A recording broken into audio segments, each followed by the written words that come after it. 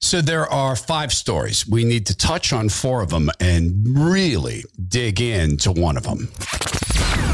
The Todd Herman Show is 100% disapproved by big pharma, technocrats, and tyrants everywhere. Now, from the high mountains of free America, here's the Emerald City exile, Todd Herman.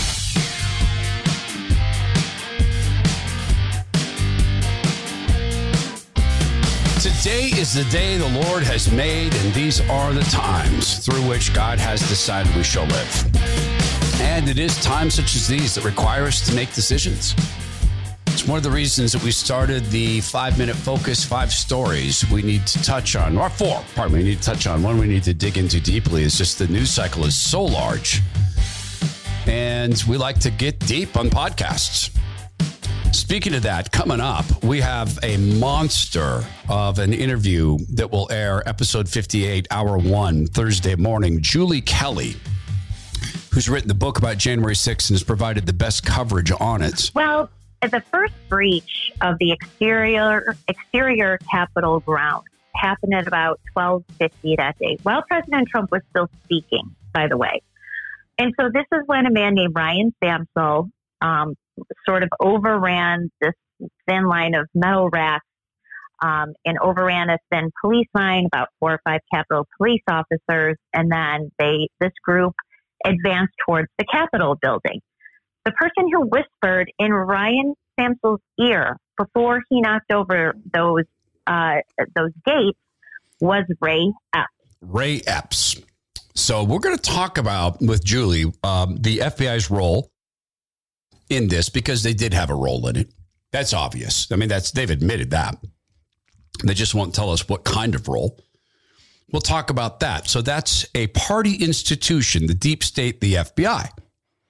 And that's something we're touching on today. We go very deep on that. Episode 58, hour 1 tomorrow. There's this to touch on. The American Bar Association.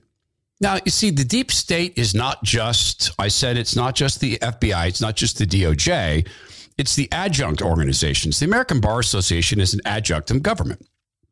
It makes sure that people who become lawyers are people who have their heads right after the party. It is the American Bar Association that has tilted completely towards what you would think of as the left, but let's stop that.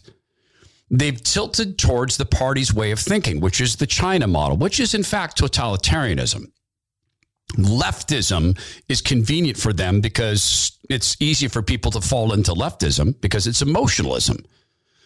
The American Bar Association is using its power of accreditation to force race-based focused study on law students.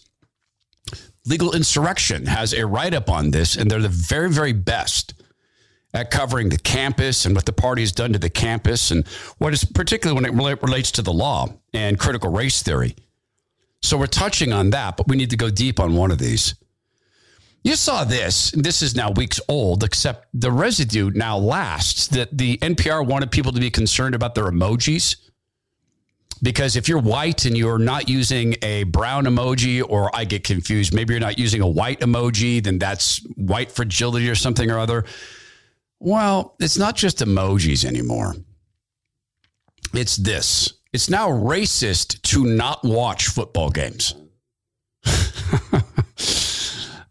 Members of the Mockingbird media are framing as racist the decline in the huge numbers of fans that the NFL has lost. My friend, Victoria Taft at PJ Media, has an article about this, that the party is very upset and wants to shame you back into watching the NFL.